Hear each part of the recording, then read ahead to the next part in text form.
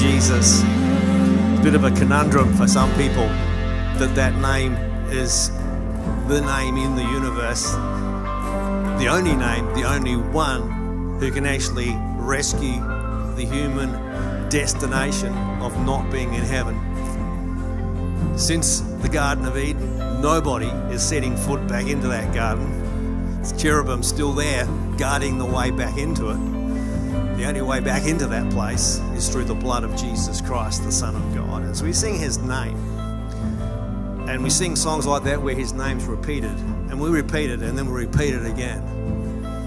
I hope you get a sense of that name being kind of branded, for want of a better way of putting it, kind of stamped onto your soul as who I belong to. That's who I'm appealing to. That's my advocate. He's my lawyer. He's my representative in heaven with God the Father. And he's saying, this guy Bruce has got my name on him. He belongs here. And so as you sing that song, and have sung it this morning with us, I hope there's a level of reassurance or assurance entering upon you that no matter what's going on, no matter what life's dished up to you thus far, it is actually going to end well. It actually is going to end well. We're going to end up with God forever. I don't know you, but I think that's a pretty good deal. So let me pray before we sit down this morning. Because we have got a Father in heaven who delivered his Son to us and let the circumstances of humanity's depravity take Jesus all the way to the point of death and to die. And so, Father, as we come to your presence this morning around this word, this message you've laid on my heart about fatherhood, and the fact that you, in your word, state you are a father to the fatherless. There is not a fatherless person in your kingdom. And so help us, Lord, to navigate the complexity of Father's Day with a fresh sense of assurance that our Father who is in heaven, his name is holy, is going to be with us this day and into the future and forever. And in the name of Jesus, we praise you and we thank you this morning. Amen. God bless you, church. You may be seated. Fantastic. Thanks, team, for taking us into the presence of God. We're going to get back and sing, crank up that praise song at the end of the service. Who's looking forward to their dancing moves? You know, Trevor, you're looking pretty enthusiastic there. Yeah, anyway. No, it's all good. Just chill out. I won't pick on you. It's all good. Hey, we're starting a new series today, and we're actually having a slight change of direction with the preaching for the remainder of the year. Up until last week, we've been predominantly in an exegetical mode of preaching. That is, we had a whole set of texts, different books of the Bible in particular, that we've just drilled down into since the beginning of the year. And today we changed tack to a thematic approach to preaching, which means we've got some themes, and we're still in the area of sent. That is, sent to be or become or to build community is for the next 3 months our focus. And we're going to look at things that actually are the building blocks of community, what they might be. And today we're starting off on Father's Day with the issue of friendship. Who's got friends? Give me, if you wave me, if you've got any friends in this life. Come on, give me a wave. It should be no hands down. You've got friends, right? I'm hoping this is one of those moments where we can all put a hand up and go, yep, I'm one of them. And I've got some of those friends. And I thought about it because I thought, do I stick with the themes that I just wrote it out towards the end of last year and kind of neglected to think about it being Father's Day because I just did. And I thought, no, they're actually interconnected and, in fact, they're importantly connected if you ask me. So don't hear anything I say today from a sexist perspective because it's not intended to be. But I want to say this, that fatherhood is a cornerstone, a foundational dimension of friendship. And friendship is a foundational issue within community. So church can be a gathering of people who believe that Jesus is the Son of God can gather together, but they can be anything but friendly. You ever been to a church where they're not friendly people? They're just kind of like, they're there because they love Jesus, and you wouldn't know they love other people, but that's another story for another day. It's like we're called to love one another. And we're called to be not just people who do stuff together. It's great to be on teams. It's great to serve together. That's all part and parcel of just the practical outcomes of life. But alongside that, a way more important dimension is to become a nation. Abram, in chapter 12 of Genesis, where we're going this morning, and a little bit after that, was called to do something. He wasn't called, just have some kids, mate. You haven't got any at the moment, but I'm going to bless you supernaturally, and you're going to have some kids. God doesn't have a low bar for your life. Let me say that He does not have a low bar for your life. Abram wasn't anybody special. I don't see anywhere in Scripture indication that he was some special dude just waiting in the wings for his moment of supernatural encounter with God. God just picked the guy, random.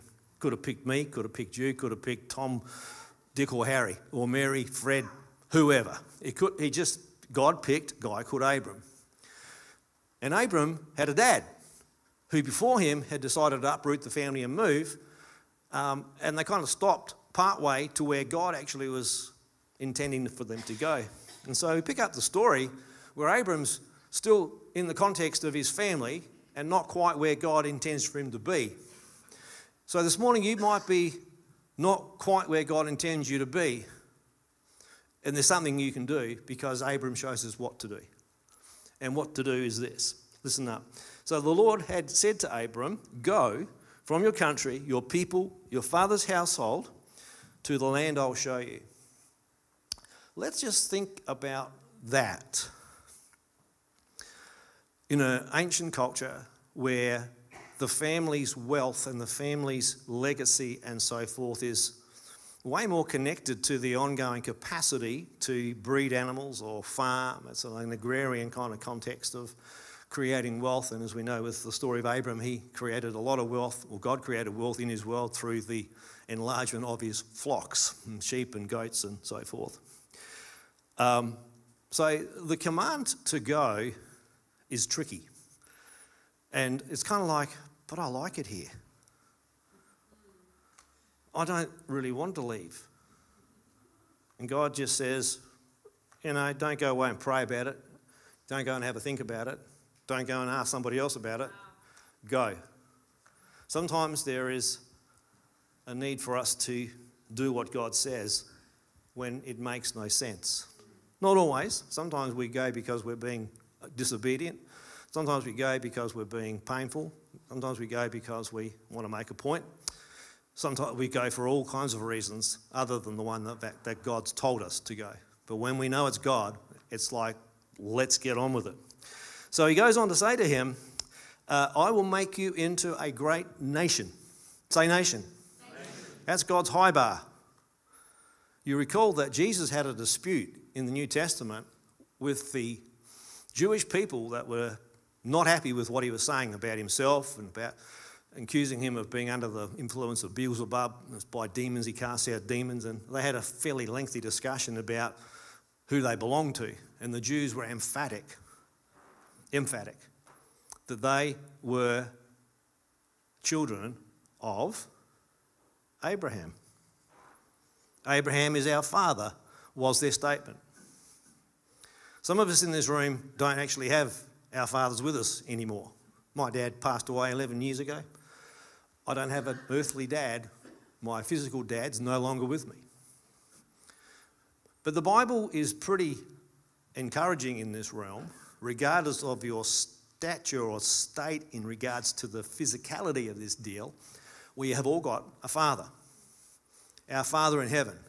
Fatherhood is not about a position to do with function. It's to do with calling. It's to do with God. God calls fatherhood into being.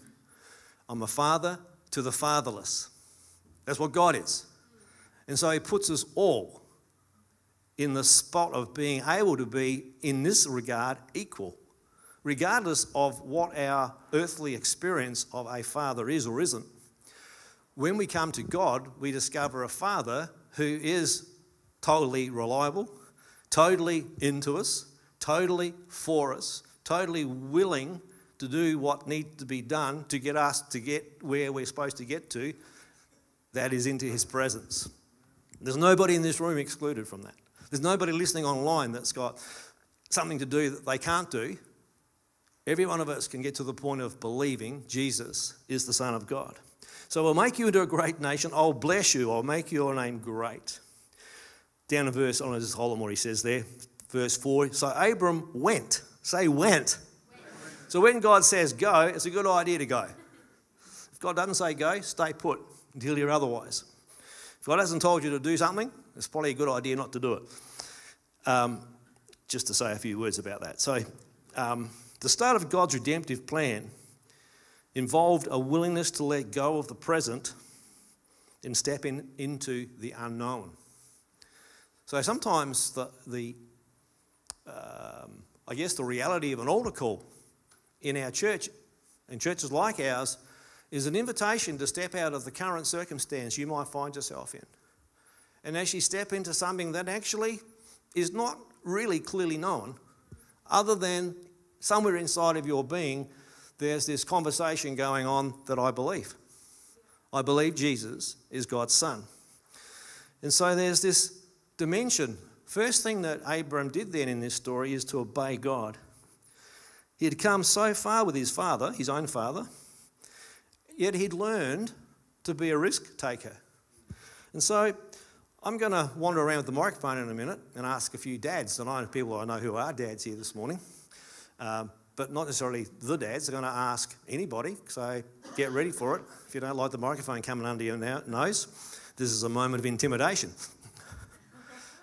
What did your dad or a dad figure teach you about taking risks? Okay, that's the question. What did your parent, father figure, teach you by either telling you or demonstrating? How did they impart your understanding of risk? Tricky question, eh? Because this was risky. Abram took a risk. Somebody taught him how to do that. Yeah, well, you've gone very quiet on me because you're all freaking about this thing, right? Yeah, okay. Have I got a volunteer? That'll be the... Oh, yes, down the back. Deborah, yes. Stay right there. I'll come past here and I'll just... Yep, you tell us. My dad taught me that risk was a good thing, that you have to take really big risks in life. And the one reason he did that is when we were kids, my brother and I, we had a four-wheel drive and my dad had an army box at the front, and we sat on that, no seat belts, no nothing, and went up and down sand dunes and all that. And so risk was fun, and risk was something to be had and done. It was a risky thing. Put your hands together for that answer. I love that. All righty. Anybody else down this neck of the woods while I'm here want to say something? Gary, what did you learn about risks? Well, if you don't take a risk, you won't know, do you? Let's just say that with the microphone. I said, if you don't take a risk, you won't know. If you don't take a risk, you won't know. Okay. Anybody else? June, you're looking the other way, but you got any wisdom for us, June? I'm not sure that my parents actually demonstrated risk-taking, but they let my sister and I take lots of risks and just allowed us to do it. So important. So they allowed you to take risks? Yeah. Beautiful. Okay, so allowing your person you're responsible for to take risks is an important way of teaching them about risks, right? So it's not just demonstrating, oh, I had risky parents. It's like, no, but they encouraged me to take risks. Anybody else got any pearls of wisdom for us? Jackie, you look like you got something on the tip of your tongue. Similar, really. I can't remember being demonstrated about risks or anything, but I used to be out all hours of the day and night with my horse, walking home in the dark in England, going out in the morning in the dark in England, and never really considered it much of a risk. It was never sort of something that was, made us to feel that it was a risky thing, and I'd be on my own a lot of the time. But, it was never a risk, really. No, that's good. So a sense of probably security in that. So you've got to provide a secure environment, I think, for someone to feel comfortable to take risks. That's kind of my spin on it, but you might have had a very different pathway to discover risk-taking. stepping out when it doesn't make sense. What about over here? Anybody younger than some of the people I've spoken to? Where am I heading over here? Oh, Zali. She loves sitting in the front row because she gets picked on. What do you know about taking risks? You got anything for us? If you don't try, you'll never know. Yes, we got that from back to front. Does everybody in this block agree with that? Yep. Okay. You got to step out of the known into the unknown. Okay. We've got plenty to get through, so we'll. That's good. Thank you for those that spoke up, and those of you that are thinking, "Who's next?" You'll get your turn. Moving down to Genesis 15, we read these words. After this, the word of the Lord came to Abram in a vision. Do not be afraid, Abram. I am your shield, your very great reward. I love that verse. If you haven't got that one highlighted in your Bible, highlight it. Don't be afraid, Abram. I am your shield, your very great reward. Not the gifts of God. They're not the reward. God is the reward. How cool is that? He's willing to actually give completely himself to you.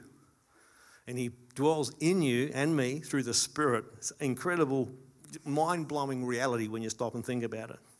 So then he took him outside down to verse 5. We skip a few verses. Said, look up at the sky and count the stars if you can.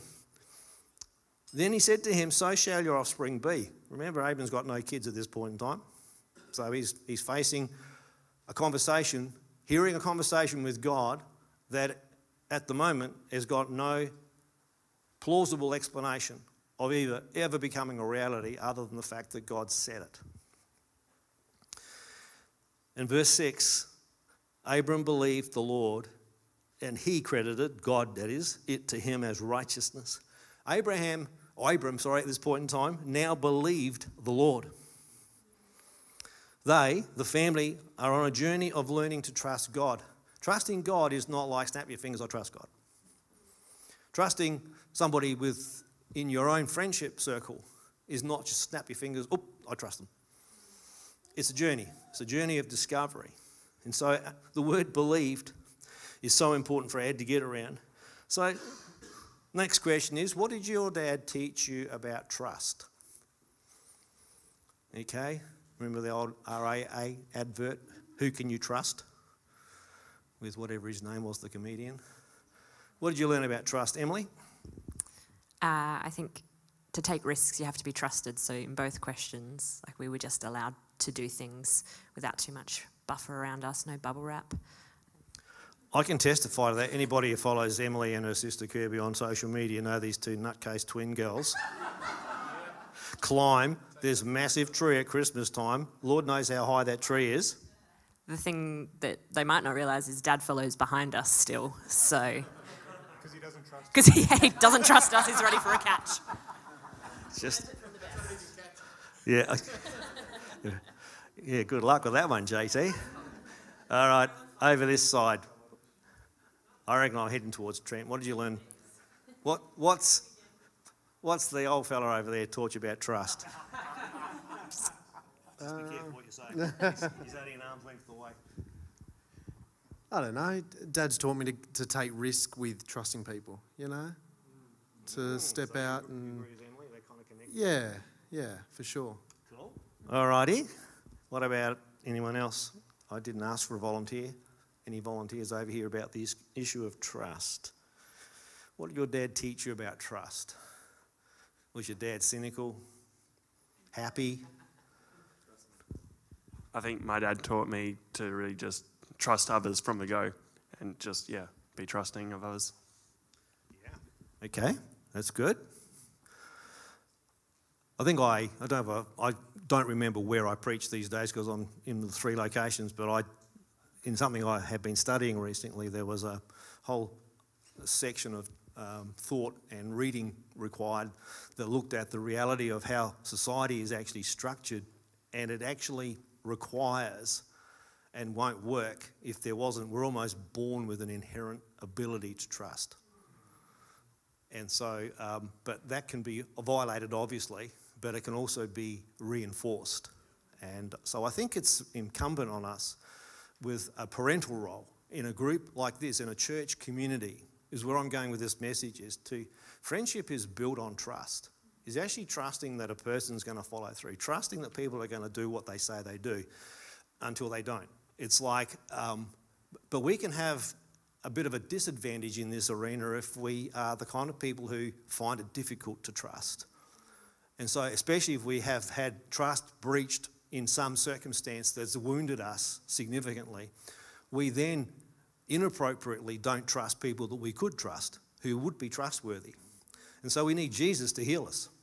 We need Jesus to resurrect, for one of, I use that word carefully, but it is to resurrect the trust deal in our life, bring it back to life.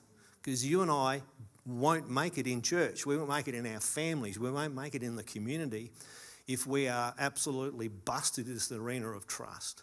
So if trust is an issue for you this morning, I've got good news. Jesus wants to heal you, put you back on track so you can trust. Not willy-nilly and not without wisdom, but that you need all those things together. But trust is a beautiful dimension of building great friendships. So I'm married to Julie, you know that, been married for over 44 years. I trust her with my life. There would not be a moment of doubt. She's the closest person on the planet to me. But I'd like to think that I've got people that are behind that level of trust with her. I've got people that I can equally trust that I'm not married to, that I trust. Trust people have got my back. Trust people are going to step in front of a bus for me. Even if they didn't, I've got to believe that they potentially could. And maybe on a bad day for them, they would. You know what I mean? Trust. Just how good is your trust meter this morning? And my third and final little reflection here is there's three things I'm talking about here: obedience, trust, and I reckon they're in this sequence because those two things have got to be working really well in order for us to worship. So Abraham went from obeying God to believing God to worshipping God. So let me read verse 3 of chapter 17. Abram fell face down, and God said to him, "As for me, this is my covenant with you. You will be the father of many nations." Now, he had promised him that back in chapter 12. So we're 5 chapters later, and we're 15 years down the track. How are you doing with the patience meter this morning? Waiting for God to do something. He's promised something's going to happen.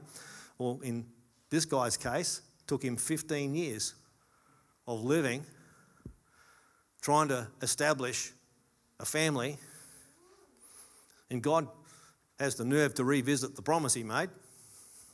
Said, okay, it's now time, 15 years later, this is going to happen now.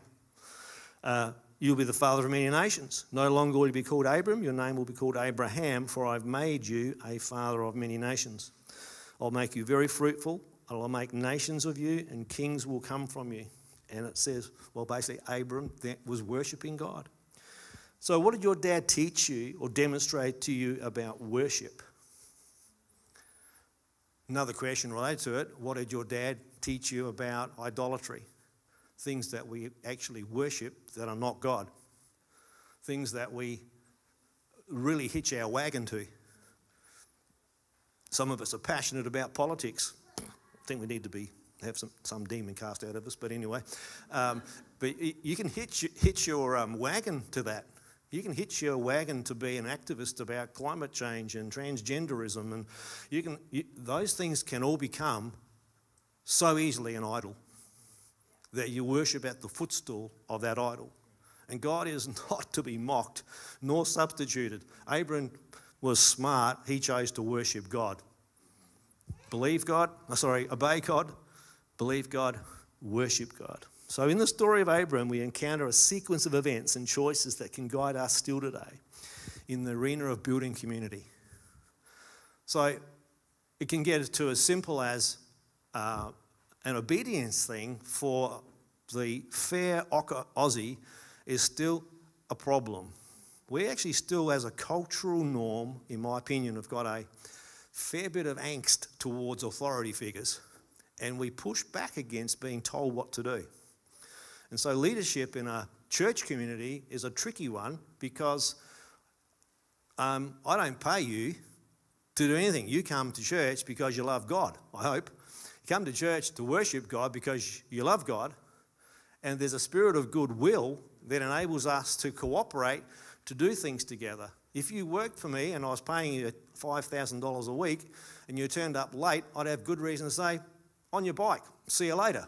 I've got some leverage. Pick up your game, this is the first warning, or you're out of here. Try that language with a volunteer. Woo. It's like, yeah, that doesn't go down too well. I've tried it. Trust me, it doesn't work. We cleared the church out a few times by being a little kind of blunt back when I was stupid last week.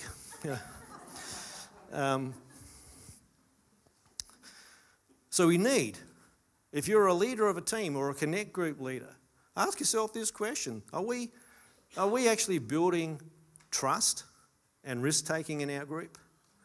Are we actually building the sequence of that? Obeying, believing, worshipping. If we get that right, if we follow Abraham's template here, it's a narrative story, but there's something in it for us to learn how to build our community so that when we are asked or even told to do something, we go, yep, count me in. Why? Because we trust each other, don't we? Oh, yeah, maybe. It's a journey. Yeah, okay. But I tell you, if we get this right, the sky's the limit. For Abram, he was told, literally, the sky is the limit. Look up and count the stars if you can. That's what's in front of you if you get this right. And it was right by obeying, by believing, and by worshipping. He made some terrible mistakes. He lied about his wife because he didn't want, she was a beautiful woman, Sarai, and he lied twice about it to two different kings that she was his sister. And he got himself into a real big mess about that. You're allowed to make mistakes. If you're a dad and you've made a mistake, I've got good news for you this morning. God can forgive you, will forgive you. Turn to him. If you're a fatherless person this morning, I've got good news for you. God is your Father in heaven. If it's complicated, maybe you've got a father, but the father's not a father. Never has been. Whatever the complexity of that might look like, I've got good news for you. God is your Father in heaven, and he is able to be trusted. So my sort of final questions really are around this issue of friendship. And I try to think about my own dad, because I think I've said to you many times before, I'm an introvert by personality type. I would much rather just sit home by myself and not be interrupted by anybody or anything, just me. And so, and the ironic thing about that is lots of the research into church life and pastoral calling is that the pastors that make the distance, longevity in pastoral roles are people who are introverts, not the extroverts. It's funny. There's lots of other things connected to that, but trying to unpack what that's about is another thing. But my point in saying that is friendship is something, I'm trying to think, did my dad have any friends? If you think about your dad, how many friends did your dad, could you count them on one hand? You know, I'm not talking about work colleagues. I'm talking about people that your dad went into his way. Do you go and see them, have them around for dinner, cook and barbecue, fix things up for them? How many close friends did your dad have?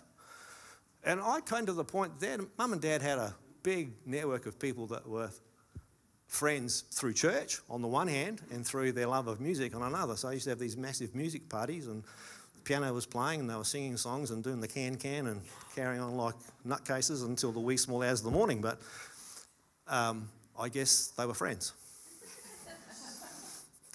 Well, I think they were.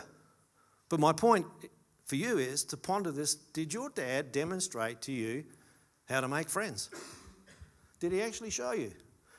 And if he didn't, that's okay, because we're here. Because we're meant to actually get this right, church.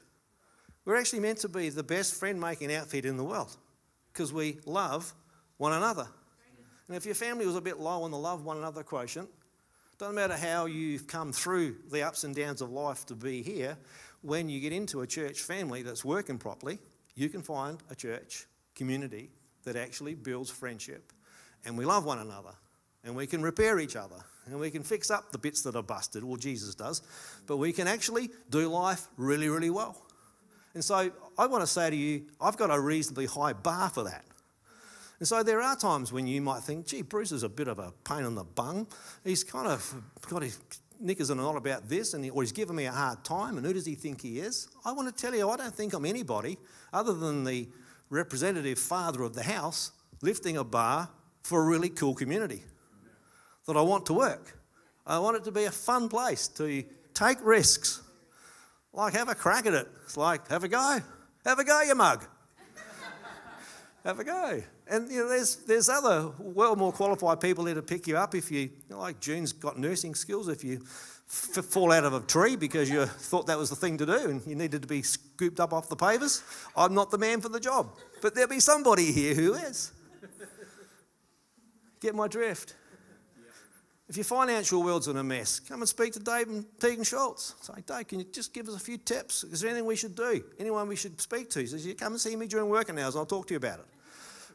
My point is, it's not like, well, are we expecting people to just do these things for nothing? Well, it depends what it is, but no, we actually respect that people actually work in different areas of expertise, but they're here for us, looking out for us, doing us good. And so Abram was called to build a nation. And I'm reading an interesting book at the moment called Why Nations Fail. And it's a very interesting overview of how prosperity, poverty, and nations actually what's behind all of that. And I want to say to you, with regards to what God's got in store, He has not got in store for you to be an impoverished person living in a nitpicking, grumpy, sourpuss-faced community. He wants us to be shining like stars in the community. People step out of the door of a gathering at church. We ought to be beaming on the outside, beaming on the inside. And if you can't because you're broken, then my challenge to you is let Jesus heal you. Why don't we stand to our feet?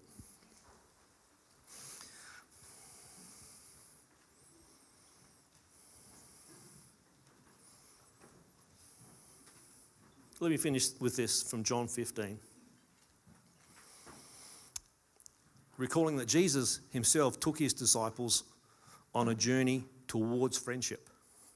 Because they started out being called just to follow. Come, follow me. Their first response was to obey. Then he took them on a journey, showing them miracles, encountering opposition, to the point where they believed. They believed he was the Son of God. Peter exclaims that in Matthew 16, I think it is. So the same template is at work here. That's it. Thank you, Jesus. And then we get to John 15. My command is this: love each other as I've loved you. Greater love has no one than this, to lay down one's life for one's friends. You are my friends. Jesus wants each one of us to progress to the point where we have a friend in Jesus. Beautiful old hymn, what a friend we have in Jesus. So this morning I want you to reach out to him as you're standing at the end of this meeting. I can feel the power of God on those little phrase, what a friend we have in Jesus. Every dad, what a friend you have in Jesus. Every mum, what a friend you have in Jesus. Every son and daughter, what a friend we have in Jesus. Every family that's got some pockets of pain and difficulty in it today with Father's Day, what a friend we have in Jesus. Whatever your station in life this morning, here in the meeting, in person, listening online, I want to remind you, what a friend we have in Jesus. So, Lord, we come into this last few moments with a song of worship and praise. We pray, Lord, today that you'd bless us, whatever we get up to. Watch over us in the days, the weeks ahead. We're grateful for spring in the air. We're grateful for the sunshine. God, we are just grateful. Thank you, Lord. Amen.